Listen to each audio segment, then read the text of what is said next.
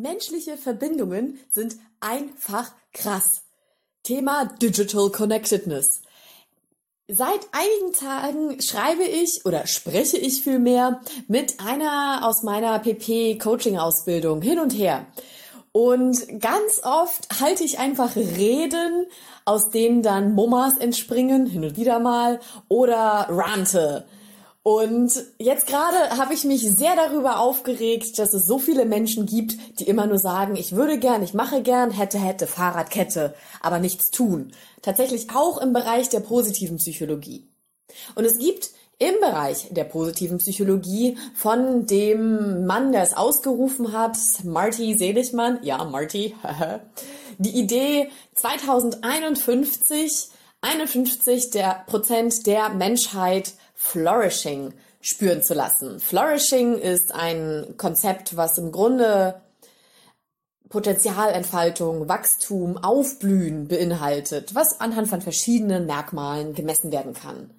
Und wir haben in der positiven Psychologie festgestellt, dass irgendwie etwas nicht läuft. Es gibt keine allzu starke Nachhaltigkeit bei vielen der Übungen. Ja, es werden Langzeitstudien durchgeführt und ja, Depressionsrisiko und so weiter kann man durch Dankbarkeitsinterventionen senken. Aber um wirklich das große, ganze, globale zu erreichen, passiert zu wenig. Und ich sage, es passiert zu wenig, weil es zu viele Menschen gibt, die Angst haben, ins kalte Wasser zu springen. Darüber habe ich mich gerade 10 Minuten lang aufgeregt. Ich weiß, ich habe noch keine Kunden, ich verdiene kein Geld mit dem, was ich mache, aber ich hänge mich hinter diesen Traum und tue es einfach, egal was passiert. Und wenn ich auf die Schnauze falle, dann werde ich wieder aufstehen und weitermachen, weil ich sehe, dass das Sinn ergibt und dass dieser Sinn nicht nur für mich ist und dass nicht nur ich daran Spaß haben werde, sondern vor allem anderen dient. Dass ich vor allem anderen kleine Hinweise geben kann, wie sie ihr Leben und ihre Sicht von sich selbst positiver gestalten können. So, nun hatte ich gerade diesen großen Grant und Xenia, meine Freundin, hat sich angesteckt gefühlt und hat mir auf Russisch geantwortet. Ich habe fast nichts verstanden, aber das, was ich verstanden habe, hat mich so berührt. Und zwar gibt es im Russischen ein Wort für solche Menschen, wie ich mich sehe, wie ich dich zum Beispiel auch sehe. Für Menschen, die Ideen haben, die was Großes machen wollen, die auch gerne darüber reden und diese Begeisterung spüren. Und zwar Feuerzeug. Das sind Leute, die zünden andere Menschen an mit ihren Ideen, geben ihre Energie weiter.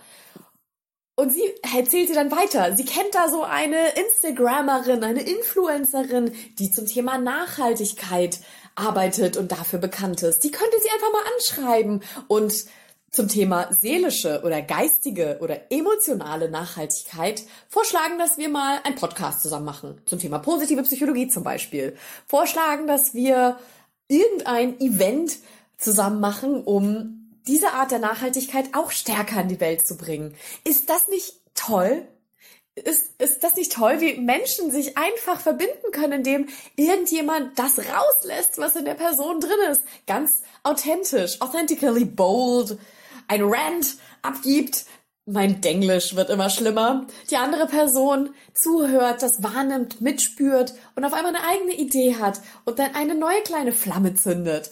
Ist das nicht Wahnsinn, was Menschen erreichen können, wenn sie einfach zulassen, was von außen auf sie zukommt und sich trauen, ein bisschen größer zu denken und ihr Herz dafür zu öffnen, was andere Menschen ihnen gerade erzählen? Wahnsinn, ich bin total berührt davon und ich bin wirklich dankbar dafür, ein Feuerzeug zu sein. Das ist ein wunderbares Kompliment, was übrigens auch dem Phönix gefällt, weil der Feuer eigentlich ganz geil findet.